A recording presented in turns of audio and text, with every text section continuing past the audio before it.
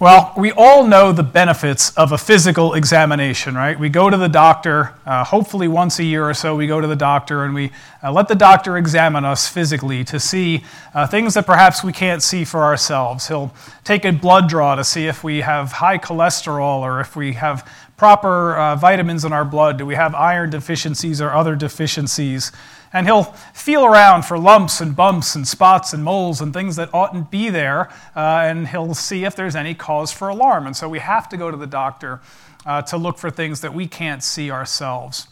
But we also should be monitoring ourselves physically as well.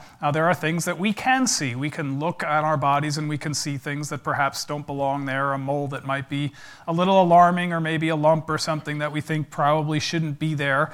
Many ladies find their own breast cancer by doing self-examination, so it's a wise thing to examine ourselves. We should be actively evaluating ourselves for these things so that when we go to the doctor, we can raise these issues with him and let him take a look and see if we're okay or not. Because the last thing we want is to have a false sense of security that we are healthy when in fact we're really not healthy.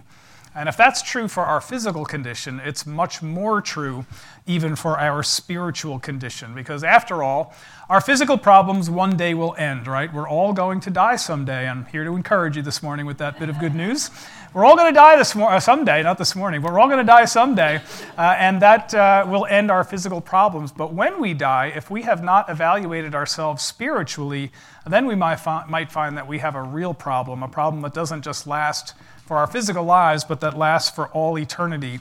And we may be deluded into thinking that we are in the kingdom of God when really we are not. And so security is good, but false security is not good. In fact, it's quite dangerous. And so that's what we'll be talking about this morning. Now, it's been a few weeks since we've been in the Sermon on the Mount with the Israel trip and last week's slideshow presentation. So it's been 3 weeks since we've been in it. So I just want to review for a minute where we are and where we've been so that we can properly place ourselves within the sermon. I remember from the beginning of the sermon all the way till the middle of chapter 7, let's say, verse 12, Jesus was describing the attributes, the characteristics of people who are already in the kingdom of God. And they've proven that by the attitudes of their hearts and the behavior that they are exhibiting. And so we find that they are poor in spirit, that they mourn their sin, that they're meek, they hunger and thirst for righteousness, they're merciful, they are peacemakers, they're pure in heart, and their righteousness exceeds the righteousness of the scribes and Pharisees because they're not relying on their own works or following man-made rules to get into the kingdom of heaven. They have trusted in Jesus' righteousness. And we see that through about the first 2.5 chapters of the Sermon on the Mount. And then beginning in verse 7:13, what we find is that Jesus is now going to give illustrations about how we can know that we are in the kingdom of heaven, that we're exhibiting the qualities and the behaviors and the attitudes that show that we are citizens of the kingdom of heaven. And he used several illustrations to show us this. And he started with the narrow gate, right? One way to miss the kingdom of heaven is to miss the narrow gate and to find yourself having gone through the broad road that leads to destruction. So we want to be sure that we're on the narrow gate, and we won't find that narrow gate unless we've made an intentional decision to get off the broad road, look for the narrow gate, enter through it, and then proceed on the narrow road that leads to life. Another way to miss the kingdom of heaven is to follow false prophets who would keep us on that broad road, and we would just wander aimlessly following after these false prophets, and we'll never find the narrow gate. And Jesus said that we would know those false prophets by their fruit. And that means the words they speak and the work that they produce. So watch the prophets that you're following. Beware of false prophets. Follow true prophets so as not to miss the narrow gate. And we've talked about those warnings already. So that kind of brings us up to present. Today we're going to talk about the next warning, which is really a continuation of being led astray by false prophets. But here, it can be much more confusing to us, or perhaps even sneaky, that it sneaks up upon us, is that we can be deluded and led astray by ourselves, if you can even believe that. We can be fooled, we can fool ourselves into thinking that we're in the kingdom of heaven when we're not, having a false sense of security rather than real security So we want to be sure we are examining ourselves just to know that we are in the kingdom of heaven. So I want to read these 3 verses again, and then we'll talk about them. Not everyone who says to me, Lord, Lord, will enter the kingdom of heaven, but he who does the will of my Father who is in heaven will enter. Many will say to me on that day, Lord, Lord, did we not prophesy in your name, and in your name cast out demons, and in your name perform many miracles? And then I will declare to them, I never knew you. Depart from me, you who practice lawlessness. So immediately, what we see is that there are people who are going to call out the name Lord, Lord, but they won't get into the kingdom of heaven. It's only those who do the will of the Father who get into the kingdom of heaven. And if that's true, it's very important to know then what the will of God is. Lots of people want to go to heaven. We see them all crying out, Lord, Lord. And many of those same people are confident that they will go to heaven. And they're going to find themselves absolutely stunned when they are turned away at the gate. And so we wonder, what is it about these people? Why will they be stunned? Why will they be turned away? Well, according to this passage, it looks like they said the right words, and it looks like they did good works, but still it wasn't enough. Doing the will of God apparently requires more than what these folks offered. So we want to know what the will of the Father is. Now, I don't know about you, but I find these verses to be the scariest verses in the entire Bible. These verses are really scary, right? We read them and we think, well, am I among those people? Is he going to say, depart from me, I never knew you? Well, I think that we're just in a scary couple of verses here, but I hope that we can figure out what they mean and give us peace at the end of this. And I was thinking, Revelation is pretty scary, but in Revelation, these are people who are openly rebellious and openly hostile to God, and they're the ones who are suffering the wrath of God. But here you have people who are merrily going along about their business. They think they're in right relationship to God. They think they are saved. They think that they are in the kingdom of heaven, and then they're going to find out that they're not. And so I want us to have confidence today that Jesus is never going to say to any one of us, depart from me, I never knew you, you who practice lawlessness. But along the way, we might be made a little bit uncomfortable. And I think it's okay every now and then for us to suffer some discomfort in this room. We're told that we, as preachers, are supposed to comfort the afflicted and afflict the comfortable. And so if you're too comfortable today, this message is for you. We'll talk about what it means as we look about this. We want to be sure that we self-examine, and it's never comfortable to self-examine, but sometimes we want to do it just to give our own selves the assurance that these verses will never apply to us. So, what is the will of the Father? There are 2 schools of theology out there about what it means to do the will of the Father so as to enter into the kingdom of heaven. And you probably have heard of Lordship Salvation at this point, so I'm going to spend a few minutes talking about that.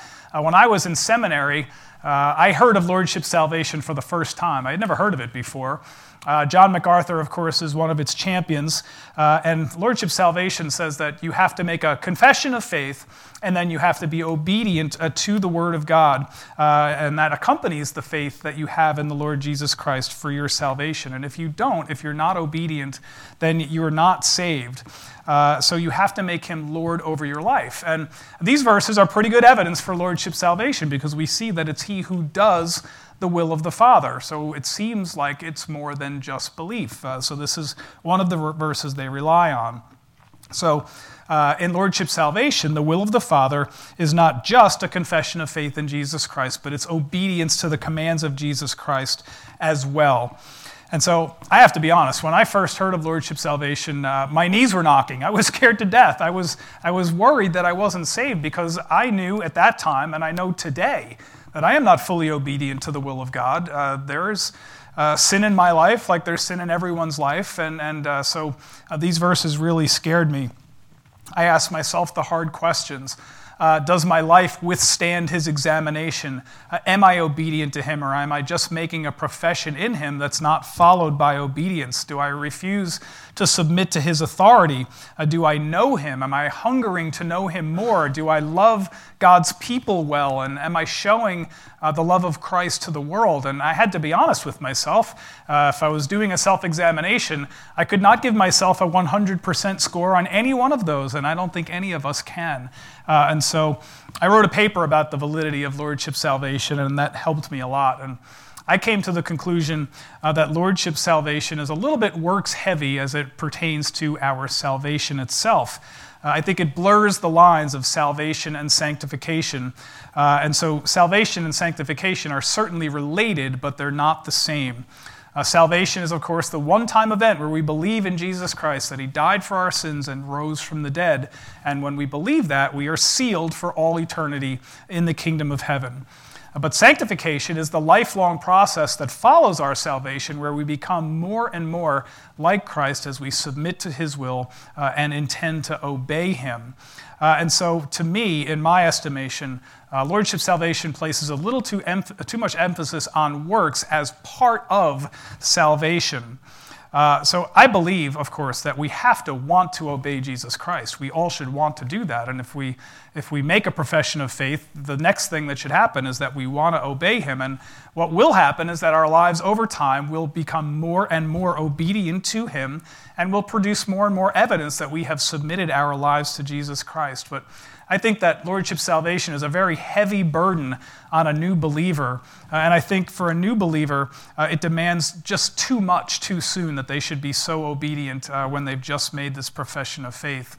And I'm also concerned with this about how we can ever have assurance of salvation, how much obedience, how much discipleship, how much repentance, how much obedience are enough. Because the problem of sin still remains, right? After we become saved, Romans 6, right? We still have sin in our lives, and we have to deal with it. So I think Lordship salvation dilutes the gospel a little bit, the gospel of grace, by not allowing a Christian any room to backslide. And ideally, we would never backslide, right? We would never sin. Every day would be a march up the hill, becoming closer and closer, more and more Christ-like. But we just know that that's not reality. The Christian life is sometimes 2 steps forward and 1 step back. Sometimes it's 1 step forward and 2 steps back. We're constantly striving against sin to become more Christ-like. So we'll continue to struggle with sin, as Paul talked about in great detail in Romans 6 and 7. Now, MacArthur might disagree with my characterization of Lordship salvation, but to me, it makes works an essential ingredient of saving faith. And of course, we know that that's not true, because Ephesians 2, 8 and 9 say, "For it is by grace you have been saved through faith, and this is not from yourselves, it is the gift of God, not by works, so no one can boast." And Romans 3:28 says, "For we maintain that a person is justified by faith apart from the works of the law." So the Bible makes it clear that a person is saved by faith and not by works. So I think what we have with Lordship salvation is the will of the Father that includes obedience as part of salvation, and so I would tend to separate them out a little bit more. Now, there's another position with regard to how faith and works go together as it pertains to our salvation, and that's called the free grace position. And it says that all you have to do is believe in Jesus Christ and you are saved. Genuine conversion does not necessarily result in a transformed life. You don't necessarily have to bear any fruit by loving God more, loving Christ more, loving his people more. A genuine conversion can include just a profession of belief, and yet sanctification never occurs. And we know that the Bible makes it clear that for a Christian, we're supposed to surrender, we're supposed to obey, we're supposed to engage in discipleship as part of the process of what it means to be a believer. And every true believer should be engaging in that process if they are truly saved and if they are truly walking in faith. In Romans chapter 6, Paul was addressing believers he's writing to. And this is what he says: "Therefore do not let sin reign in your mortal body, so that you obey its evil desires. Do not offer any part of yourself to sin as an instrument of wickedness, but rather offer yourselves to God as those who have been brought from death to life. and offer every part of yourself to him as an instrument of righteousness. For sin shall no longer be your master, because you are not under law, but under grace. And so we see that true belief requires more than just a profession. The free grace view is what German theologian Dietrich Bonhoeffer called cheap grace. If any of you have read the book, The Cost of Discipleship, you'd be familiar with this term, cheap grace. Here's how he defined it. He said, cheap grace is the preaching of forgiveness without requiring repentance, communion without confession, absolution without personal confession. Cheap grace is grace without discipleship, grace without the cross, grace without Jesus Christ, living and incarnate. And I think he's right. Jesus paid everything so that we could be saved. And so should our lives not be transformed? Should we go on sinning, as it says in Romans chapter 6? The answer is, of course we shouldn't. We should, out of love and obedience, obey Jesus Christ. And we have to struggle against our sin, because our sin and our sin nature is not killed just because we are saved. So we have two extremes. We have the free grace view, which is easy believism, where we can just call on the name of the Lord and be saved and not yield any fruit. That's faith without obedience. And then you have lordship salvation, which is faith that includes obedience and perhaps is even made part of faith, that the obedience is made part of faith. But I think there's a middle ground, and that's kind of where I think we want to land today between the two. Remember, we're asking the question, what is the will of God? How is it that we are acceptable to God so that he will welcome us into heaven without saying, "Depart from me, I never knew you, you who practice lawlessness"? Well, Jesus doesn't say specifically what the will of God is in this particular passage, right? He just says, he who does the will of God is the one who is going to enter. So the will of God can mean two things. It can certainly mean that that he's talking about belief in Jesus Christ himself. There are several passages in the Bible that say it's the will of God that we believe in his Son, right? And John chapter 6, verse 40 is a good example. For this is the will of my Father, that everyone who beholds the Son and believes in him will have eternal life, and I will raise him up on the last day. So it is the will of God that we believe in his Son. But it's also the will of God that we be obedient to his commandments. Now, remember, this is Jesus speaking to people on the Mount. Early in his ministry, these people would have known the Ten Commandments, and Jesus has been teaching them through the first almost 3 chapters now. This Sermon on the Mount is almost complete. He's been telling them what it looks like to be citizens of the kingdom of heaven. To obey the commands, this is what you have to do. And so he's been teaching them against what the scribes and Pharisees have been saying. He's teaching them that obedience means that you have a true heart change. And so the middle ground, in my view, is a combination of belief and obedience, where obedience is not a part of salvation, but obedience results from salvation. It naturally follows salvation. It must follow salvation in order for your faith to be real.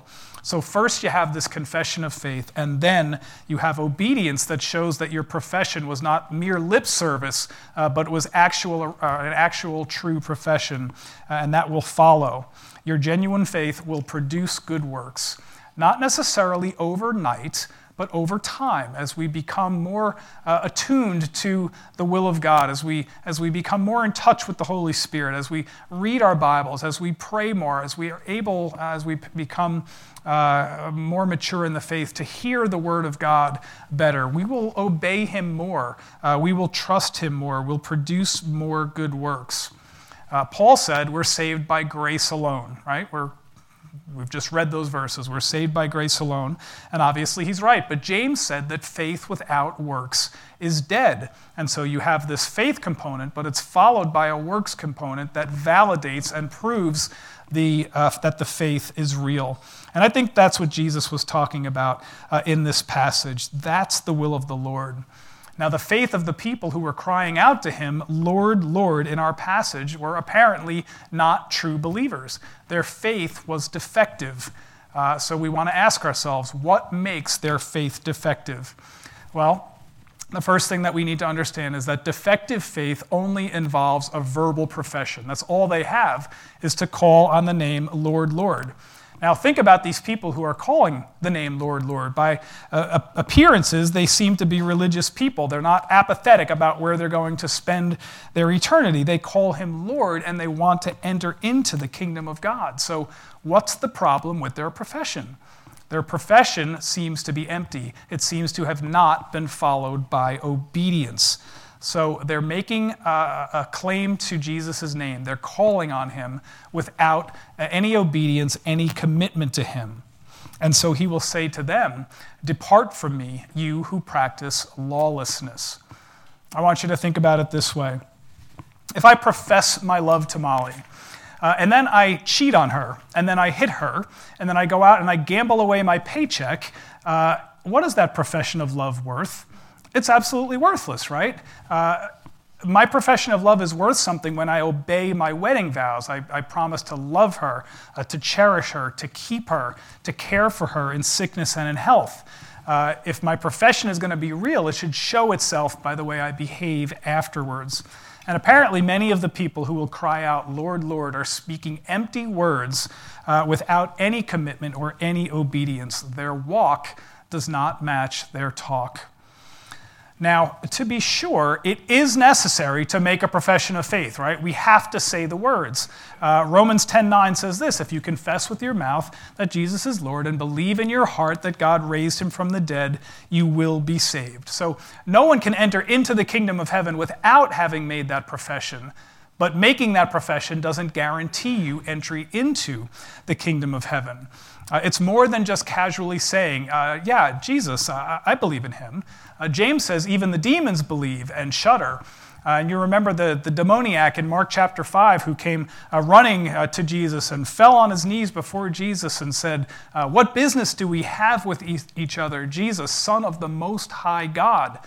Those are professions, right? They're accurate professions, but that doesn't mean that they're saved. It's more than a verbal profession. It's more than recognizing who he is. We must commit our lives to him to become his disciples through obedience to his commands.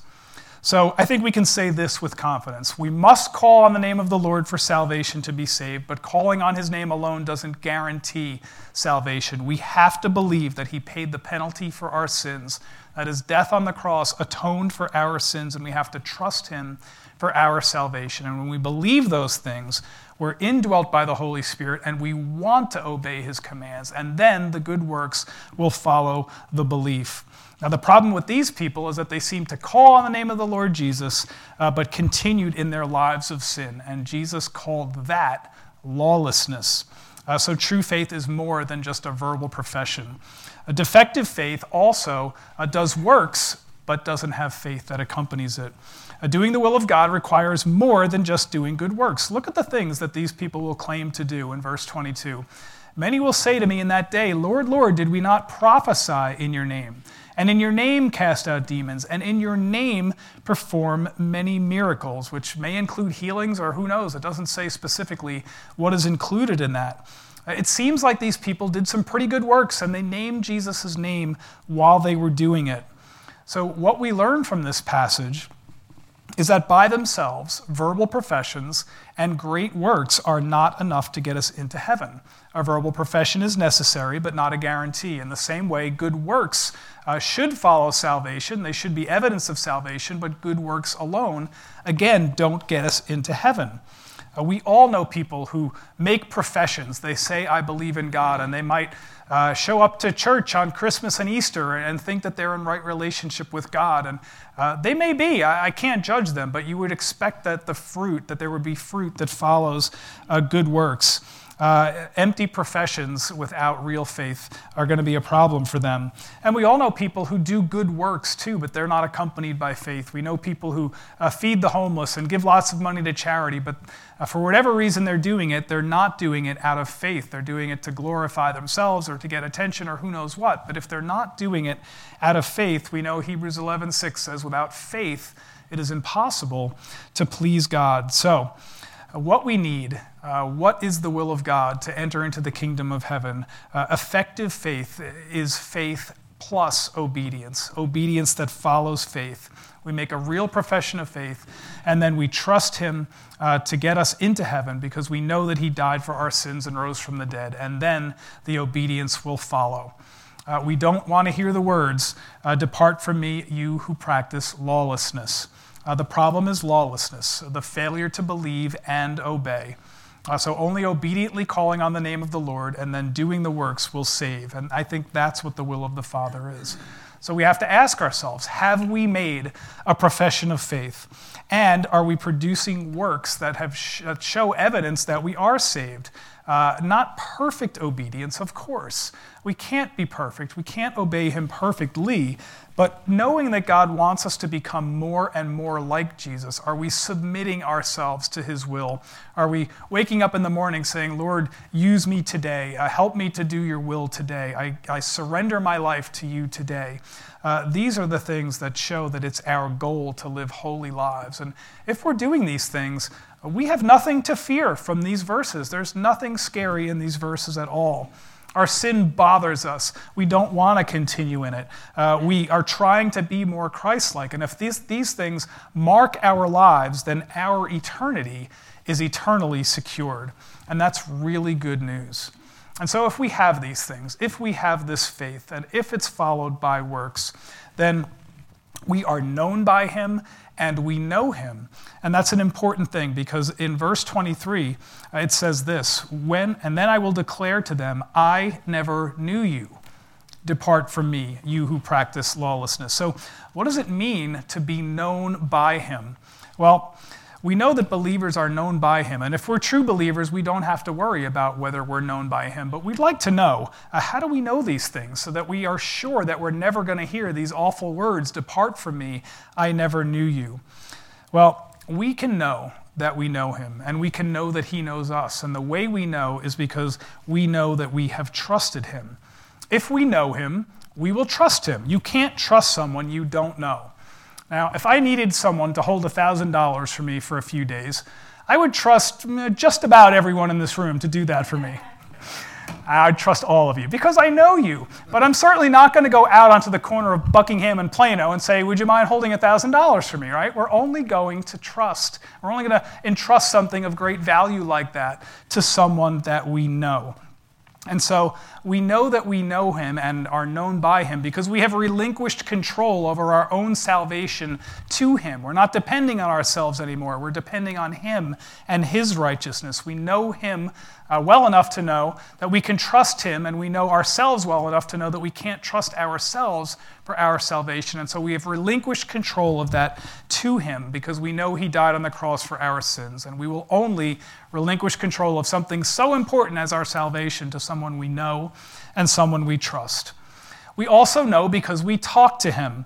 Our prayer lives show that we believe that he's real, that he answers prayer. If we didn't believe that, we wouldn't waste our times talking to nothingness, right? We know he's there. We know he's real, and that's why we spend our time talking to him. We read our Bibles because we know that he speaks to us through the Holy Spirit, through his word, and he teaches us how he wants us to live through the Bible, and he speaks to us through his word, and that's evidence that we know and are known by him. And we know because our lives have been changed. Jesus said, "You will know them by their fruit." When we believe the gospel, we have received the Holy Spirit, we are indwelt by the Holy Spirit, we've repented of our sin, we have believed in Jesus for salvation, and we're becoming more and more like him every day. And we should all be able to testify about what we looked like 5 years ago, what we looked like 10 years ago, what we looked like before our salvation, and we should be able to show, at least to ourselves, marked change from how we are today versus 5, 10 ago, and even before our salvation. We should be loving others sacrificially, putting others above ourselves, not insisting on our own rights, not insisting that we are right, but loving other people even in place of ourselves. And these things are the things that show true heart change. That's what Jesus has been teaching throughout the Sermon on the Mount. He's teaching them, be different. Don't be like the scribes and Pharisees. Don't insist on your rights. Put others before yourselves. Love them no matter what it takes to love them. And then if you love them well, hopefully they will believe after that. We want them to belong, and then we want them to believe, and then we want them to behave. And if we get those things out of order, we're going to turn people away. So we want them to belong, believe, and then behave. So that is what it means to be known and to know him. And if we have these things, if we have made this profession of faith that's followed by works, and if we know that we are known by him by the way that we live our lives, then we have built our house on solid rock. If we've made that true profession of faith marked by obedience. Remember, Jesus' audience was relying on the teaching of the scribes and Pharisees to get into heaven. And Jesus called the scribes and Pharisees fools, hypocrites, whitewashed tombs, the blind leading the blind. And in this next illustration of the foundations, Jesus said that following anything other than Jesus is like building your house on sand rather than a solid rock foundation. So let's read these verses 24 to 27. Therefore, everyone who hears these words of mine and acts on them may be compared to a wise man who built his house on the rock. And the rain fell, and the floods came, and the winds blew and slammed against that house, yet it did not fall, for it had been founded on the rock. Everyone who hears these words of mine and does not act on them will be like a foolish man who built his house on the sand. The rain fell, the floods came, the winds blew and slammed against that house, and it fell, and great was its fall. Well, really quickly here, we have two builders. The first is the wise man who hears Jesus' words and he does them. And the other is the foolish man who hears Jesus' words and does not do them. The foolish man is the man who builds his house on the sand. And the sand represents the teaching of the scribes and Pharisees or any kind of performance-based attempts at salvation. Today, we might say that sand represents empty professions of faith, works without faith, or anything other than Jesus as the firm foundation. When the storm, which is a metaphor for the trials of life and then ultimately the judgment of God comes, well, this house that is built on sand is not going to stand. It's going to prove to be counterfeit. It's not real because it's not built on the rock. It's not built on the right foundation, the foundation of Jesus Christ. And his house, built on sand, will crumble to the ground. And that's what it means when it says, great is its fall. It's not only in this life, he will not be able to withstand the trials of this life, but he will not be able to stand the trials of Jesus' scrutiny when it comes to whether he's getting into the kingdom of heaven either. The solid rock represents God's word. The wise builder heard God's word and he did God's word. It's obedience. He does the will of God. He's made a profession of faith and he's obedient, and that's the solid rock. Now, we're all going to face trials in life. We all have faced trials in life. This life is not easy. Whenever we're not undergoing a trial, we can anticipate that there may be one in the not too distant future. So we're going to face trials, and we're all going to stand before the Lord Jesus Christ one day. And when we've built our house on the solid rock, our house will stand both in this life and in the next life. So it's not only a verbal profession, and it's not only works. It's faith proven by obedience.